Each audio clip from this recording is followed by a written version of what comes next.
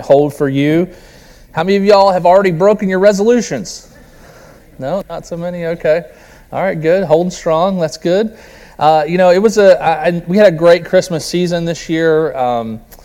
Just had lots of good family time, lots of activities, things like that, spending time with family. And I love how as we spend time with family, just people you love, whether it's family or friends, it just is a reflection of God's love. And we see the joy that brings to our life. And every year it just reminds me of God's goodness in our life. And slowly but surely, my favorite week of the year is becoming that week between Christmas and New Year's. I don't know about y'all, but it's something about Christmas being over, but that kind of, especially when you have kids, there's a lot going on, so that's kind of done. But yet there's this kind of hopeful expectation of this new year and this new beginning.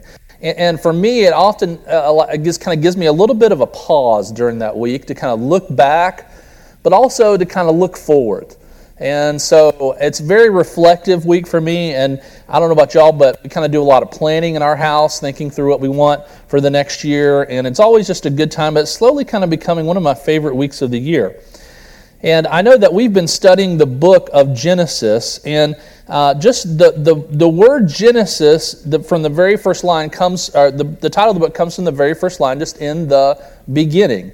And God has given us this book about what He did in the beginning, but I feel like it is extremely relevant to us in our beginnings and what it means for us to have a new beginning, and especially with Jesus, because more than not, when Christ comes into our life, that is the beginning of our life, our real life, our full life, our spiritual life. And in this passage that we're going to study today, there is an opportunity for a new beginning. And I don't know about you, especially kind of the last line. God says, from now on forward, all the seasons, all the cycles of life will continue. And I enjoy that God has built into the world these cycles, whether it's just seasons or years or night and day, just all these different things. And I always just contemplate, like, God, thank you for giving me another chance.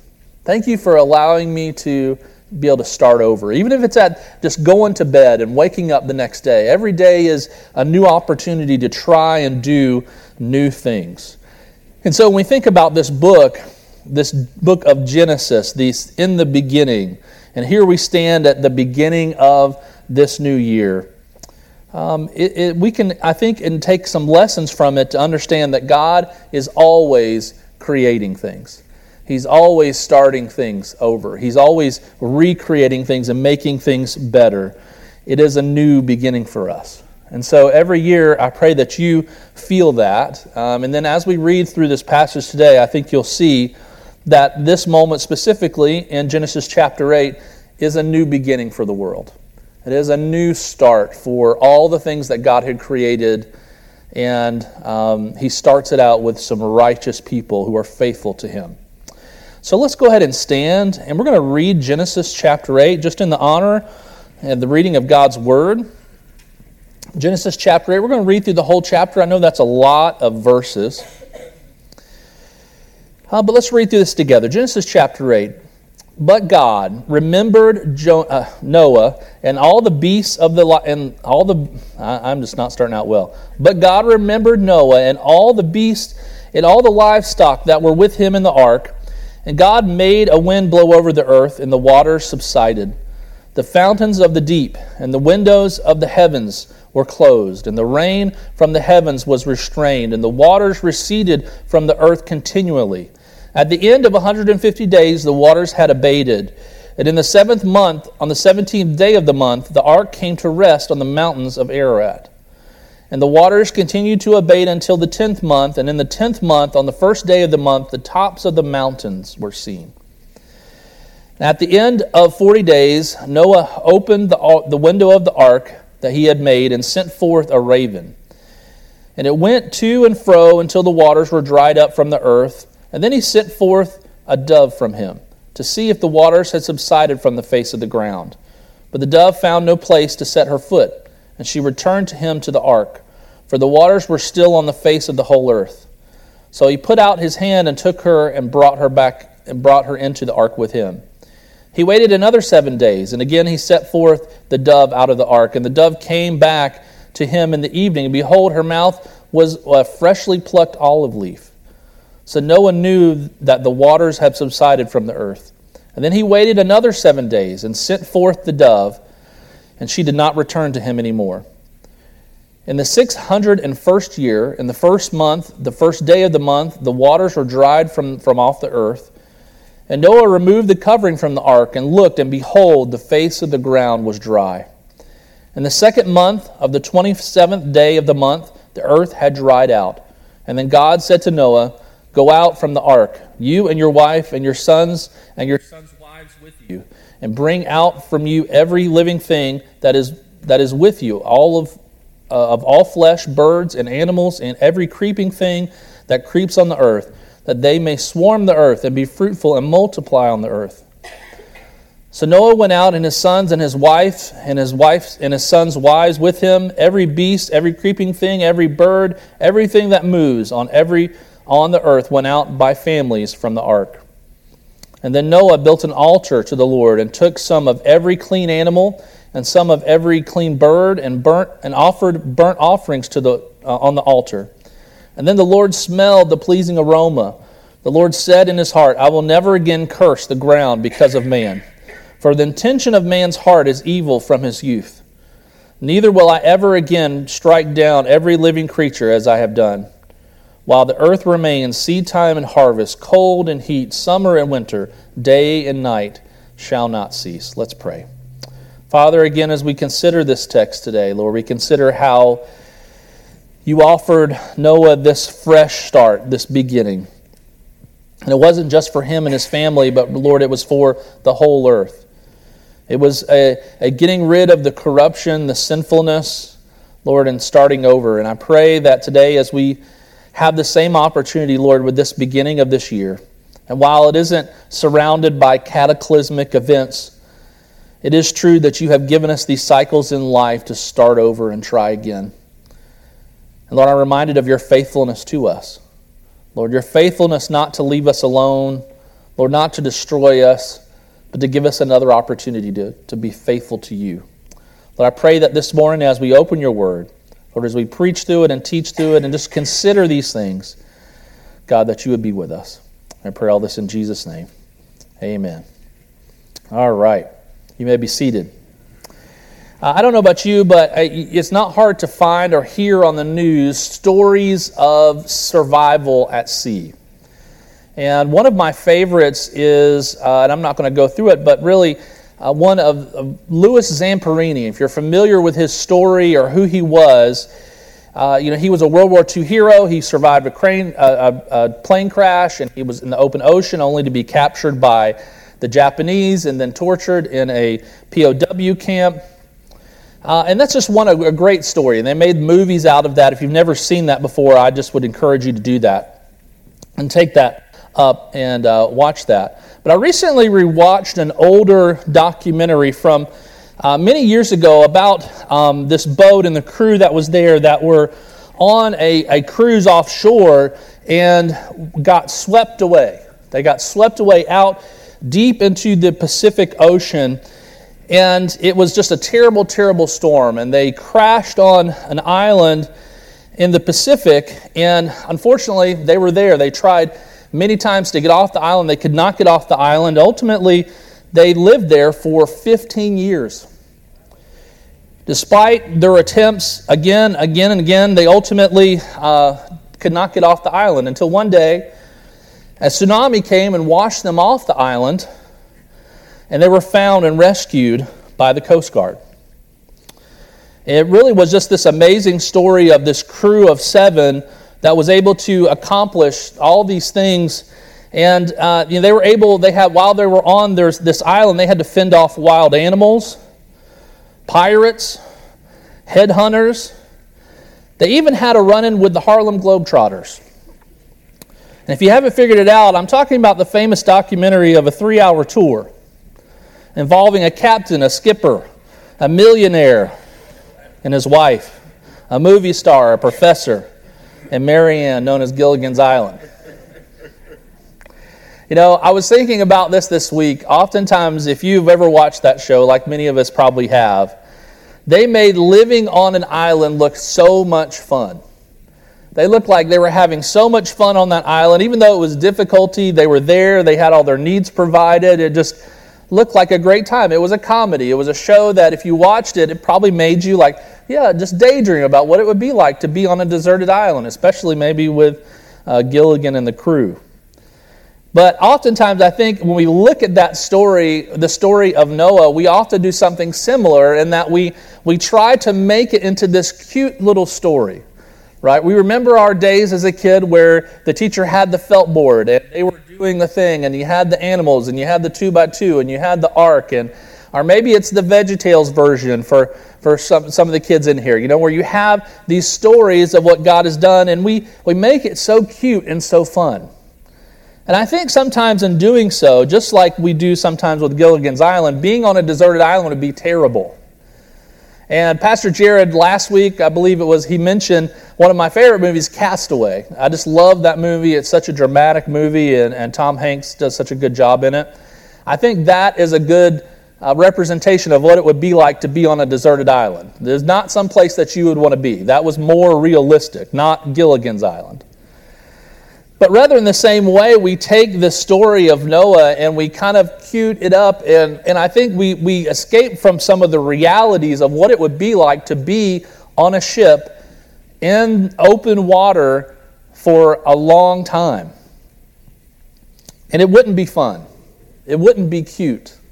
It would be difficult. It would be hard work. It would be just times of loneliness. It would be times of questioning, because oftentimes we think, we have this picture of what happened there. We said it rained for 40 days and 40 nights, and oftentimes we think that's the end of the story. That's so much, that is so not the end of the story. As we read through this passage, we'll come to find out that it was a year or more that Noah was on the ark with his family and all those animals. It wasn't just for 40 days and 40 nights. It was a long time. And so we think about it, it was something that had lots of difficulties. And I'm sure that he had to deal with questions about, okay, is this ever going to go away? Not really understanding what God was trying to do through his family. So in the first verse here, it starts out, it says, "But God remembered Noah and all the beasts and all the livestock that were with him in the ark." I think this is interesting that it starts out this way, because there's other times where this phrase is used in the Bible specifically towards people that God has made a covenant with. And as you remember, God made a covenant with Noah to protect his family. And so we have this phrase here, and it isn't necessarily to say that God somehow forgot Noah. It wasn't that God just got kind of busy with the flood and forgot Noah, but rather it is this intentional understanding that God is about to do something really awesome. But that God had a plan for Noah, that he didn't forget his promise to Noah. Because God had made a covenant that he would save his family through his faithful obedience. And really this phrase, God remembered, is really a picture of God turning his eyes towards someone and moving to action, and is going to deliver Noah from the flood. Because until this point, Noah's not delivered from the flood. He's still floating on a boat with all these animals and his family. And it's not one of those things that's an easy situation. And it's not going to get easier. And it's going to last a long time. So God remembers him. He remembers Noah and all the beasts and the livestock that were with him on the ark. And God begins to act here. And he made a wind blow over the earth, and the waters finally subsided. The second verse says, "The fountains of the deep and the windows of heaven were closed, and the rains from heavens were restrained, and the water receded from the earth continually. At the end of 150 days, the waters had abated." I love the way that this passage puts this phrasing of what happened here. Because as we understand this, this is a cataclysmic event. This is not something that would just be an easy, kind of nice little 3-hour tour. This is something you had rain pouring down from the heavens, probably rain greater than we had ever seen ever on this earth. You had water coming up from the deep, and it uses this phrasing here, fountains and windows. What I find interesting about that is that these are beautiful things. That the way that it's described here, I don't know about you, but when you think about a fountain, you think of something beautiful. You think of the fountains at the Bellagio, or some other famous fountain may come to mind. They really are things of beauty. But as we understand what's happening here, we understand that this fountain, we're talking about water from the depths of the earth, shooting up into the air and coming up and flooding the earth. It was a cataclysmic event here. And then it talks about windows. And maybe when it talks about windows, it's talking about the windows of heaven, just opening up and everything that's there coming down. Rain, rain, and more rain. If we get like a week of rain, we're upset. But it talks about this taking 40 days and 40 nights for the rain. Now that's just the rain. That's not talking about the waters from below. That's not talking about the fountains of the deep. But when we think about this idea of windows, often maybe you think of a stained glass or in traditional church building. What I love about this is that God uses these things. These are His descriptions for His creation. These fountains and windows. And the water begins to recede. And so it isn't 40 days and 40 nights, it's 150 days before the waters finally stop flooding the earth.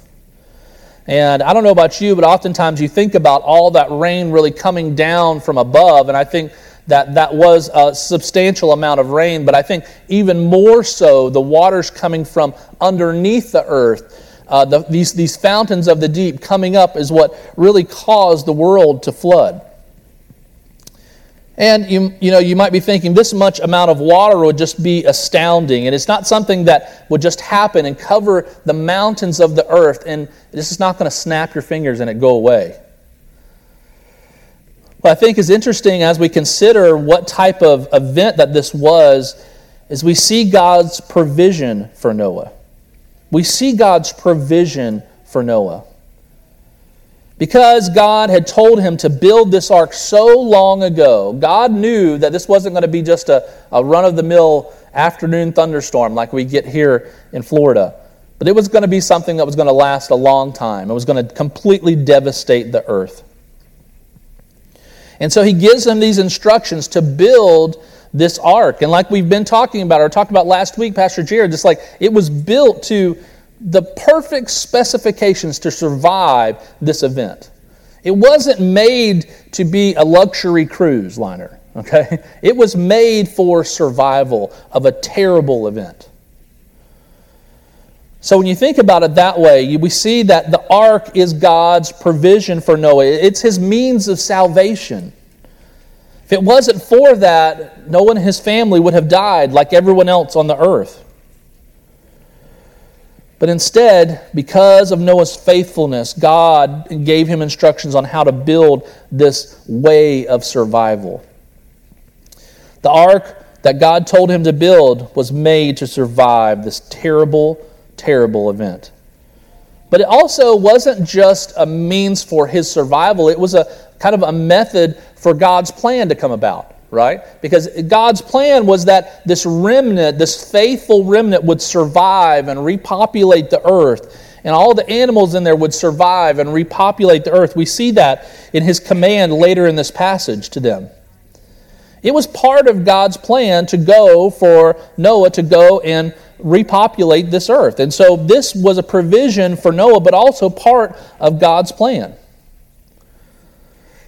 In verse 4 it says, "And in the 7th month of the 17th day of the month, the ark came to rest on the mountains of Ararat, and the waters continued to abate until the 10th month. And in the 10th month, on the first day of the month, the tops of the mountains were seen." Now we know from where we've read previously that it was the 2nd month of the year when Noah got into the ark and the rain started. So even at this point, you're talking about 4 months down the road, really, ultimately, before it stopped to rain and the mountains were finally able to be seen. The tops of the mountains, not just the mountains, the very top of the mountain was just now being able to be seen. Can you imagine the volume of water that would be? Can you imagine how long it would take for that to drain off of the earth, or to evaporate, or to go back to where it came from, wherever it went? Now this is a cataclysmic event that God allowed to happen for His purpose and His plan. So it rains and rains and rains for a full 150 days. Kids, I don't know about you, but can you imagine being stuck on a boat for that long? For months? This isn't just like some nice Disney cruise here we're talking about. We're talking about on a boat filled with animals, all the things to take care of the animals for months and months and months and months. I'm just kind of curious what the kids did. They had children. What did they do? What did they do during that time? What did those families do? In our society today, we think about this time period of Noah not really knowing how long this is going to be. How long are they going to be on this ark? I like to call this kind of period of the story the wait. This time of waiting. And what I love about this is Noah's demonstration during this time of waiting of his faithfulness to God. And we look back in the story, we see that he demonstrated faithfulness, number one, by spending 100 years plus to build this boat in his life. Okay, in Jewish tradition, they say that he planted the trees, and allowed them to grow to use to build the ark. Now that's not in the Bible, but that's just Jewish tradition. I read that this week and I thought that was really interesting to think about. There was this time of, I believe that God has told me to do this and I'm going to do it. And I'm going to be faithful to do it. Even if it takes me years upon years upon years, hundreds of years to prepare for this. Noah demonstrated his patience on God's plan. I don't know about you, but I can't even imagine patience like that. You know, we get impatient when I get impatient when I have to wait too long at the Zaxby's drive-thru. I can't imagine waiting for trees to grow, to cut them down, to make the lumber, to build this huge boat. But Noah demonstrated his patience and faithfulness to God's plan over and over and over again. You know, being patient is not something that's easy, but it is a requirement for us if we want to obey God. Having patience in God's plan is something that is required for us as Christians if we want to obey God. That's because God doesn't work on our timing. He doesn't work according to our plan. He works according to His plan. And I don't know about you, but that's a good thing. Because if somehow God worked according with my plan, things would be messed up really quick. Instead, God, in His infinite understanding, knows the perfect time for these things to happen. His timing is perfect. Ours is not. His timing is based on His plan. Ours is based on our own self-interest. Like, what am I waiting in the drive-thru line? I just want some food, right? I'm kind of driven to be impatient because of my desire just to eat. When I have plenty to eat. What patience does is it requires us to view things God's way. So I want to give you just 4 quick little tips. Like how do we learn how to wait? How do we learn how to be patient? Just 4 things that came to mind. Patience requires us to change our focus. It requires us to change the focus of our attention. Right? Because our attention, when we're being impatient, is on ourselves. It's on what we want. It's on what we wish we could have. We just don't want to wait long enough for God to give it to us. We want it now. Our attention is on ourselves. We have to change the focus of our attention. The second way we can learn to wait and be patient is being mindful of people and not circumstances. Oftentimes, we're going on a trip and there's an accident. And if you've ever been through South Carolina on 95, okay, and there's an accident, it's over. right? It's over. There's only 2 lanes, and everything's going to get stopped, and it's easy for us to get frustrated in circumstances like that because now it completely throws off our timetable. We're not going to get to where we want to go at the time we want to get there. But do you ever stop to think about the people that maybe were in that accident? That maybe someone's going to miss a loved one who maybe passed away? As we consider how we wait, we have to be mindful of people and not circumstances. The third way I've got down here is get comfortable being uncomfortable. I'm going to use my son as an illustration here. He's going to love this. It's easy for us to not like to deal with uncomfortableness. The other day we were going through the Chick-fil-A drive-thru. I thought I saw someone that I knew, and I thought his name was Frank. And so I just wanted to say hey to him. Hey Frank, how you doing? Well, he told me his name was Roger. And so my son and my family's in the back seat, and he's about to crawl underneath the back seat because I just embarrassed him so much. And so I kept telling him, it's okay. Now I know his name is Roger. It's not Frank. It's okay being uncomfortable. Life will make us uncomfortable sometimes, especially, let me say, life just makes us uncomfortable in general, but especially when we begin to pursue what God has for us, prepare to be uncomfortable. We have to be comfortable being uncomfortable. Does that make sense? We have to be comfortable being uncomfortable if we're going to wait and pursue what God has for us. The last thing is intentionally choosing to slow down. Now, I find it a privilege that in my life, I do remember what life was like before the internet came. And in our modern civilization, time just goes faster and faster. There's just ever sense of things need to be quicker and faster and do more and more and more. But I find that in God's plan, it requires us to slow down. It requires us to build margin into our life, to be open to what God would have for us, not to be so full of busyness that we miss what God is happening. And I think about how many times did God make people slow down and be quiet in order to listen to Him? That's something I need to remember, something we all need to remember. John Mark Comer in his book, The Ruthless Elimination of Hurry, says this: hurry is a form of violence on the soul. Hurry is a form of violence on the soul. We get so busy. And what does that busyness do? It just tears our life apart. It gets our priorities all out of whack. So intentionally choosing to slow down. So changing the focus of your attention. Being mindful of people and not circumstances. Getting comfortable with being uncomfortable. Intentionally choosing to slow down. Those are just some ways. Those are just some ways that we can learn how to wait, specifically waiting on God to change our perspective. And we look in the Bible, there's so many stories of God making people wait here. We have the Israelites wandering around in the wilderness for 40 years. What was God doing with that time? Well, they had been disobedient, so they needed to learn a lesson.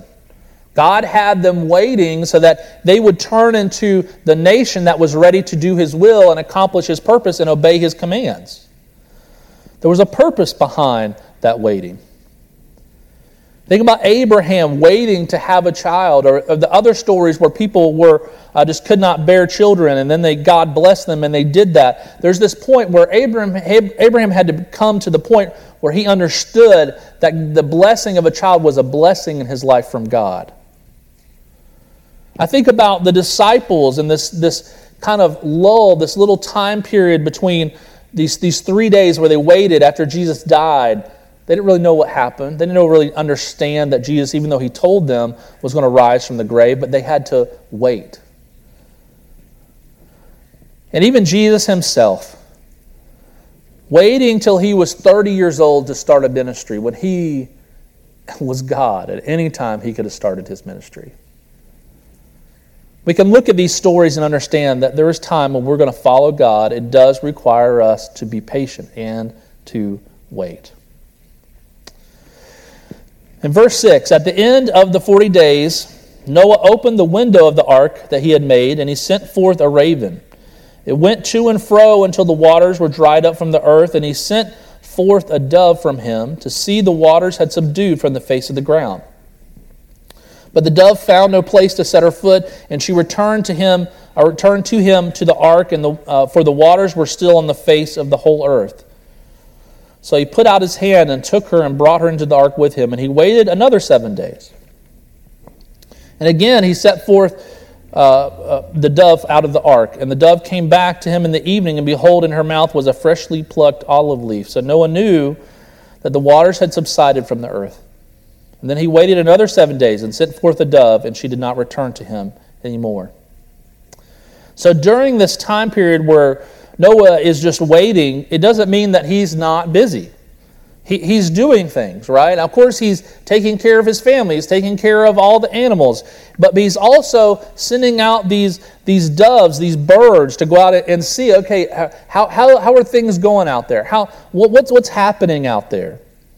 And he uses these birds to really test how much the waters have receded, to find any sort of evidence for life out there. And so I kind of think about this time period is while he was waiting. You have this time of waiting, but while he was waiting, Noah demonstrates his faithfulness again. It doesn't mean that just because we're waiting, we have to be still. It doesn't mean that we don't do anything while we wait on God. Instead, we are busy, we are active, we are working, we're doing the things that we know that God tells us to do. God commanded him to take care of the animals. God commanded him to take care of the ark. He was doing those things. He was busy being obedient to the things that God had told him to do while he was waiting on God to do the next thing. There is no need to wait on God to be obedient to the things that he's already told us to do. That's just obedience. That's just obedience. That's what we should be doing. But oftentimes, we say, okay, I'm just waiting on the Lord. We fold our hands and we sit there. And we spend time in prayer, and that's great. But God doesn't want us to be idle. He wants us to go and do the things that he's told us to do. He also doesn't want us to be in hurry or busy. But he wants us to be diligent and obedient. Times of waiting are really just times of preparation. It's about God making us into who we need to be to receive what he has for us. Just like the Israelites in the wilderness, they had to become the nation that would go and take the land. They weren't that. They needed those 40 years. They needed those 40 years to trust the Lord, to see him provide for them for 40 years. To become the type of nation that would trust what he said and go and achieve the things that he set before them. Waiting really is a time of obedience. It's a time of preparation. And it's also a time of transformation for ourselves. So while we wait, it isn't that it doesn't accomplish anything. I don't know about you. Sometimes when you're sitting there, you're like, okay, I feel like nothing is happening. I need to be doing something here. But instead, God is doing something. He's making you into the person that he needs you to be. Wait on him and trust in him. And be obedient while you're waiting. Verse 13 says, in the 601st year, in the first month, the first day of the month, the waters were dried from off the earth. And Noah removed the covering of the ark and looked, and behold, the face of the ground was dry. Finally, dry land. It had been almost a year of rain, floods, just riding around in this boat in this open water. You begin to see the tippy tops of the mountains. You send out these doves. He's being faithful. But still, it takes a long time for that water to recede, to dry off of the earth. And so Noah removes this covering from off the roof, and I can imagine, like maybe you did this morning, and we had this discussion. You stand outside and you feel the warmth of the sun. It just feels so good. It's comforting. And it's like, okay, God is shining down on you. And so as he removes this covering, I'm sure he stood there But he also probably looked around and sees a world that was dramatically different than what it was when he went onto the ark. Because that much water and that much erosion would dramatically change the landscape to probably be unfamiliar to him. Short of the mountains being where the mountains were and other things, things would look definitely different than they did before. He may have even asked himself, where am I? And this is the new beginning that God has for him. And I want to say this kind of in tandem with what I was saying earlier. Sometimes obeying God leads us to uncomfortable and unfamiliar places. Uncomfortable and unfamiliar places. There's times in my ministry I've just had to learn to be comfortable being uncomfortable. And actually kind of gotten to the point, especially when sometimes it's kind of enjoyable, right? It's like, okay, this is something new. This is something I've never experienced before. This is someplace I've never been before. This is exciting. There's something exciting with God working in you and doing new things that brings you joy and excitement. And so, when you think about the world in that day when Noah looked out over it, I'm sure just with all that water, I can't imagine how much mud there was everywhere. Everything was soaked from being wet for like an entire year. The ground was probably impossible to walk on. It just was, was not what he had known before that. And kids, I don't know about you, but you think about what it would be like to come and see that much mud. To see that much mud. Would you want to go and play in that mud? I probably would. When I was younger, I used to love riding the four-wheeler through the mud. That was one of my favorite activities, especially when my wife was with me. It was one of those things that, in some ways, it would be impossible to let everyone off the ark. There's so much mud everywhere. There's so much going on here. And yet, Noah doesn't. He stays on the ark. He doesn't open the door. He doesn't get out there. And we'll see that in the next passage. In verse 14, in the 2nd month of the 27th day of the month, the earth dried out. So finally, it dries. And then God said to Noah, "Go out from the ark, you and your wife and your sons and your sons and your sons' wives with you. Bring out with you every living thing that is with you, all flesh, birds and animals, and every creeping thing that creeps on the earth, that they may swarm the earth and be fruitful and multiply on the earth." And so God went out, and his sons and his wife and his sons' wives with him, and every beast and creeping thing, every bird, everything that moves on the earth went out by families of the ark. I don't know about you, but as soon as that boat probably would have landed, I would have been opening the door. I would have been so anxious to get out of the ark. But instead, we see that Noah doesn't do that. The ark lands on Mount Ararat. The land begins to dry. He sees what's happening around him.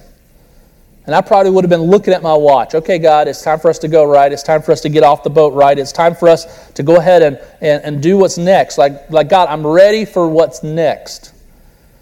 But yet we see Noah's faithfulness here. He does not even begin to open that door until God tells him to do that. I don't know about y'all, but if you've ever been on a long road trip, you've felt this way. When you're on this road trip, we like to go to Tennessee, and it takes us about 10 hours, depending on how many stops we make.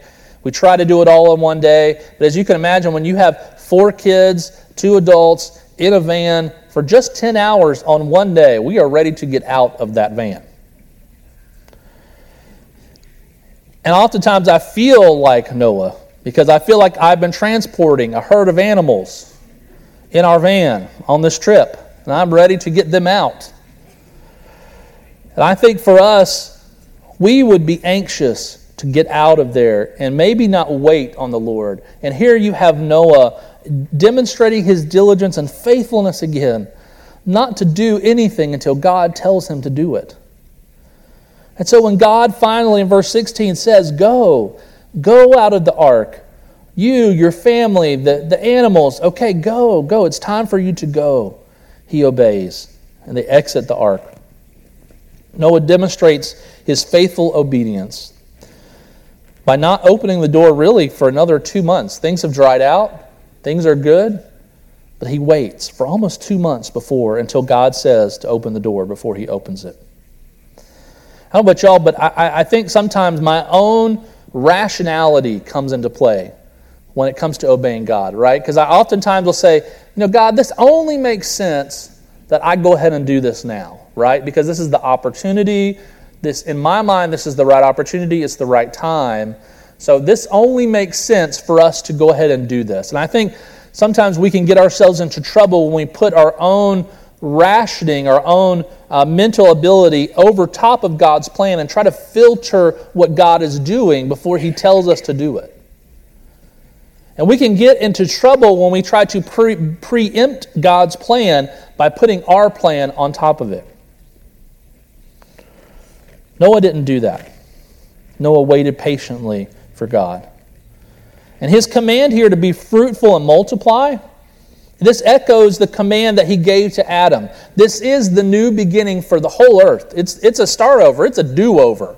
Okay, it is an opportunity for things to start again. Animals, families. But what God does here is he takes the faithful. He takes Noah and his family because of his faithfulness and love for God, spares them, and they are the new beginning for the earth. I think in that we see the purpose for this. We see the purpose that God has. And this purpose was for a new beginning. It was a chance to get rid of evil, start again with this righteous family that loved him so that things would be better. It was for the world. It was for the world's betterment that God did this. And I think it's important for us too, because sometimes when God has us waiting, we're kind of like, why, God? Why can't I just have what I feel like you're doing right now? Why is it that I have to wait on you? Let me just encourage you to say, God has a purpose for that. God has a purpose when he asks us to wait on him. Sometimes that purpose is to change us. Sometimes that purpose is for other people around us. Sometimes there's a purpose that we will never see until we get to heaven. But God has a purpose. Know that he has a purpose and a plan for what he's calling us to do. So when we wait, when we're patient and faithful to him, he has a purpose for us in this time. And here we see this purpose coming to fruition for Noah. He will be the new beginning for the earth. He is the do-over. He's the brand new start for the world. In verse 20, it says, Then Noah, in response to this, builds an altar to the Lord and took some of every clean animal and some of every clean bird and offered the burnt offerings on the altar. So we know this kind of 2 by 2, but with the clean animals, they took more than that. And so he takes some of those clean animals and he offers them to God. His first action is an offering to the Lord. It is an act of worship to God. I can't say this again. At every step, Noah is demonstrating recognition of God. He's understanding the provision of God. He's worshiping God through this act of offering. Offerings are an act of worship. They are a sign of a recognition that God is God and we are not. That's why God tells us to do it. There's something about, whether it's our time, our talent, or our treasure in our life, as we give offerings back to God, it's about us recognizing and reprioritizing God in our life to make sure that we understand in our heart and in our mind that he is God and we are not. So this first action, I think, again demonstrates Noah's love for God. He offers this offering. And in verse 21 it says, And the Lord smelled this pleasing aroma, and the Lord said in his heart, I will never again curse the ground because of man. For the intention of man's heart is evil from his youth. Neither will I ever again strike down every living creature as I have done. While the earth remains, seed time and harvest, cold and heat, summer and winter, day and night shall not cease. So God recognizes this offering. And I think it's interesting to say, what is it that this pleasing aroma here. What is it that this is about, this pleasing aroma? This is an offering. This is a burnt offering of animals. And that's not something that has a pleasing aroma. But this pleasing aroma, he's talking about the heart of Noah and his recognition of offering this to God. What's pleasing to God is the heart of Noah. It's his faithfulness, his demonstrating that through offering this to him. That's what's pleasing to him. And this offering is also a recognition. It's also a sacrifice for sin. It's kind of like, okay, we're putting the past behind us here. We're making this offering and we're starting fresh and anew. The closest thing I can think of our own life is the idea of repentance. And I think oftentimes we get that confused with this idea of just being sorry. Repentance is not the same as being sorry. Telling God we're sorry for something is not the same as being repentant of it. When God calls us and we come to a point where we recognize our own sin and we recognize His authority in our life and we recognize what Jesus did for us on the cross, there is a requirement for repentance. Repentance causes us to recognize our own sin. It causes us to understand that there needs to be an atonement for that. And that things need to be different afterwards.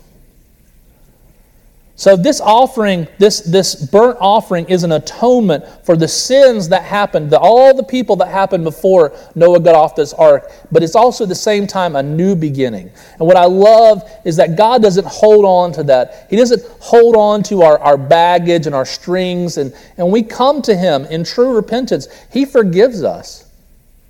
He forgives us and gives us an opportunity for a new start.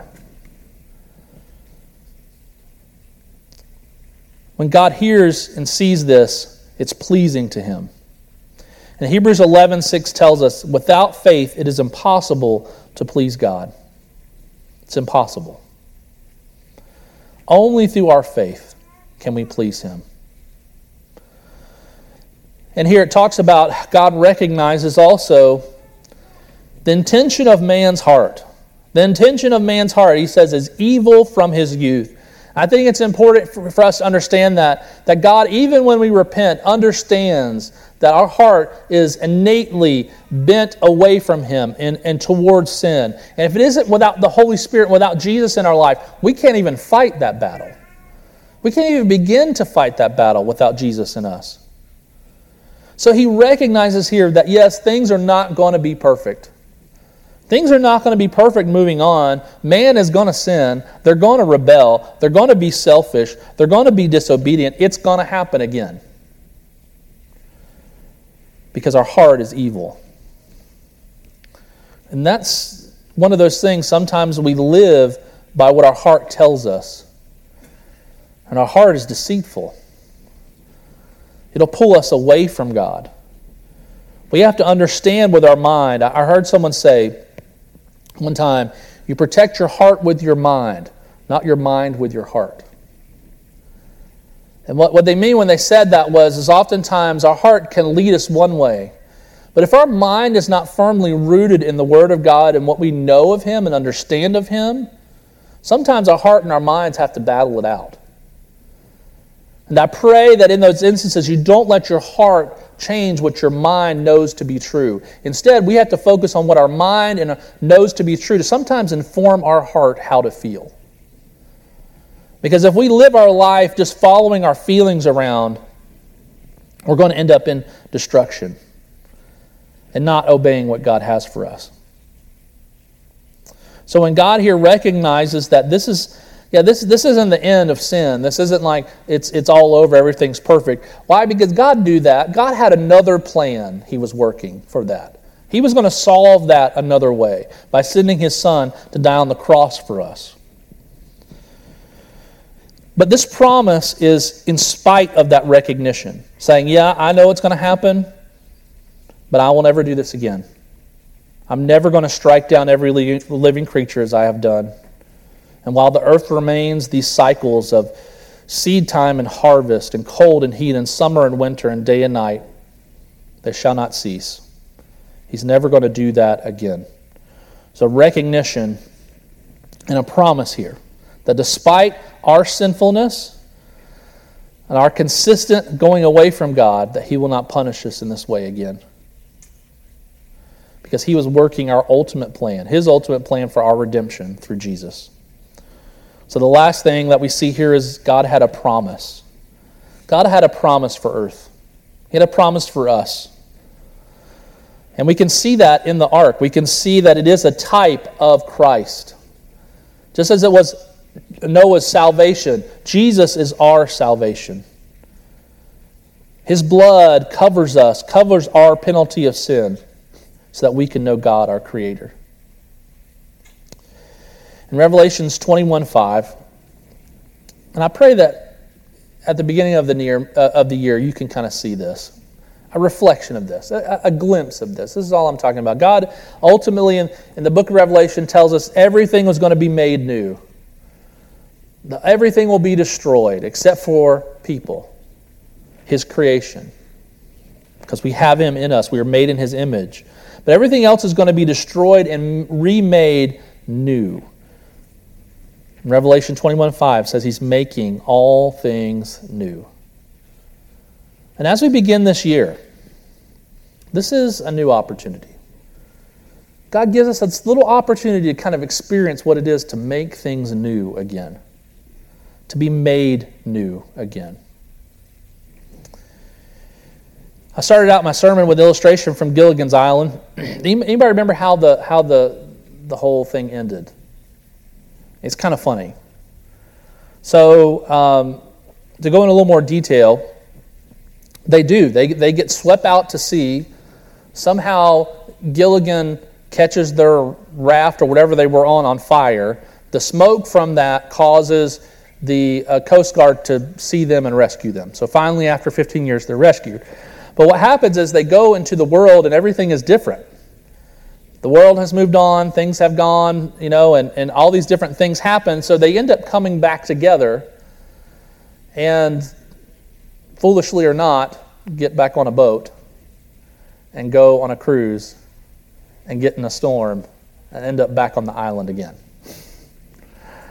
That's how it happens. So there's no escaping for them that island. But that's not how God's plan works. God's plan ends in a way that He determines. It accomplishes what He wants. In this passage, we see that God made provision, He had a purpose, and He made a promise.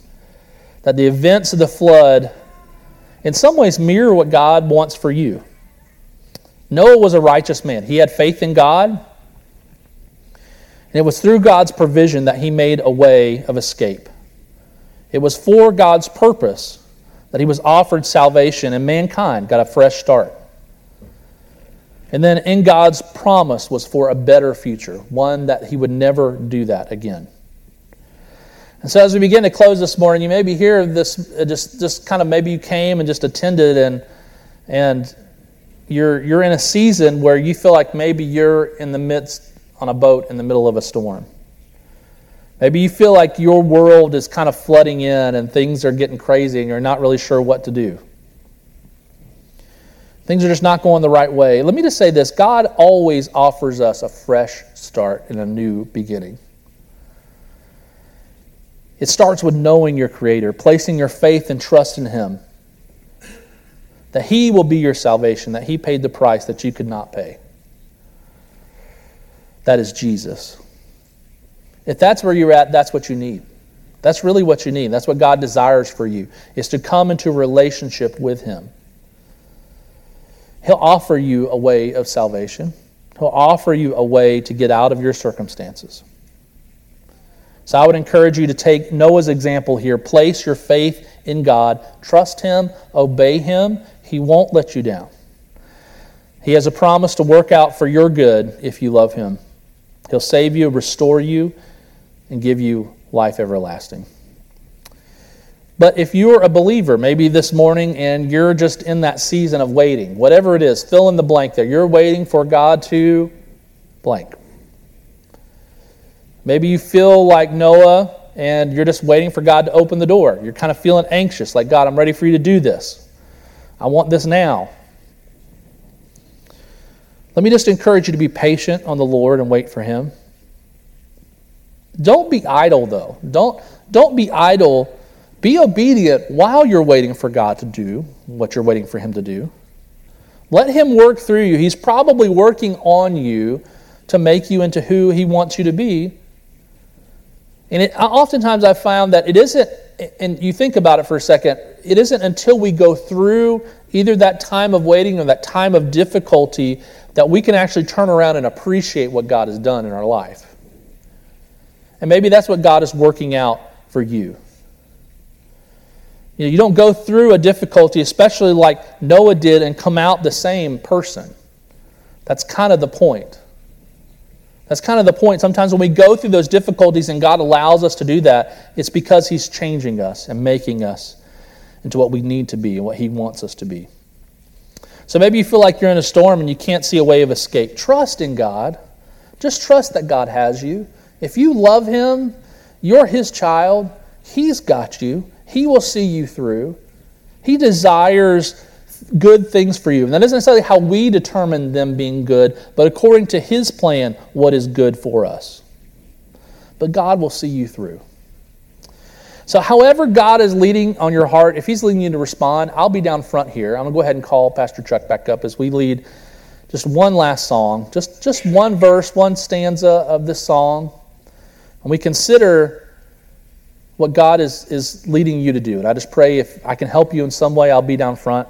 I would love to pray with you, counsel with you, whatever you need. Let's pray. Father, we are thankful, God, that You provide us salvation. Lord, we're thankful that You provide us provision. You give us a way out. You give us a way of escape, but it's more of a way of rescue. And it fits with Your plan and what You have for us. Lord, I pray that this morning, if there's anyone out here, Father, who maybe feels like their life is just not on the right track, Lord, and that could be because they don't actually know You as their Lord and Savior. That they don't actually have never submitted their lives, recognized You as God, placed their faith and trust in Jesus to be saved. Lord, I pray that they would do that this morning. But I pray for maybe those other people who are just in that time of waiting and they're trying to be patient and God, I'm reminded that I'm sure just like Noah, God, he thought it was coming and he thought it was coming, but God, it was in Your perfect timing that You provided a way out of the ark. Lord, I pray we can be like Noah and trust and obey You. Wait to listen for Your voice and then move upon that.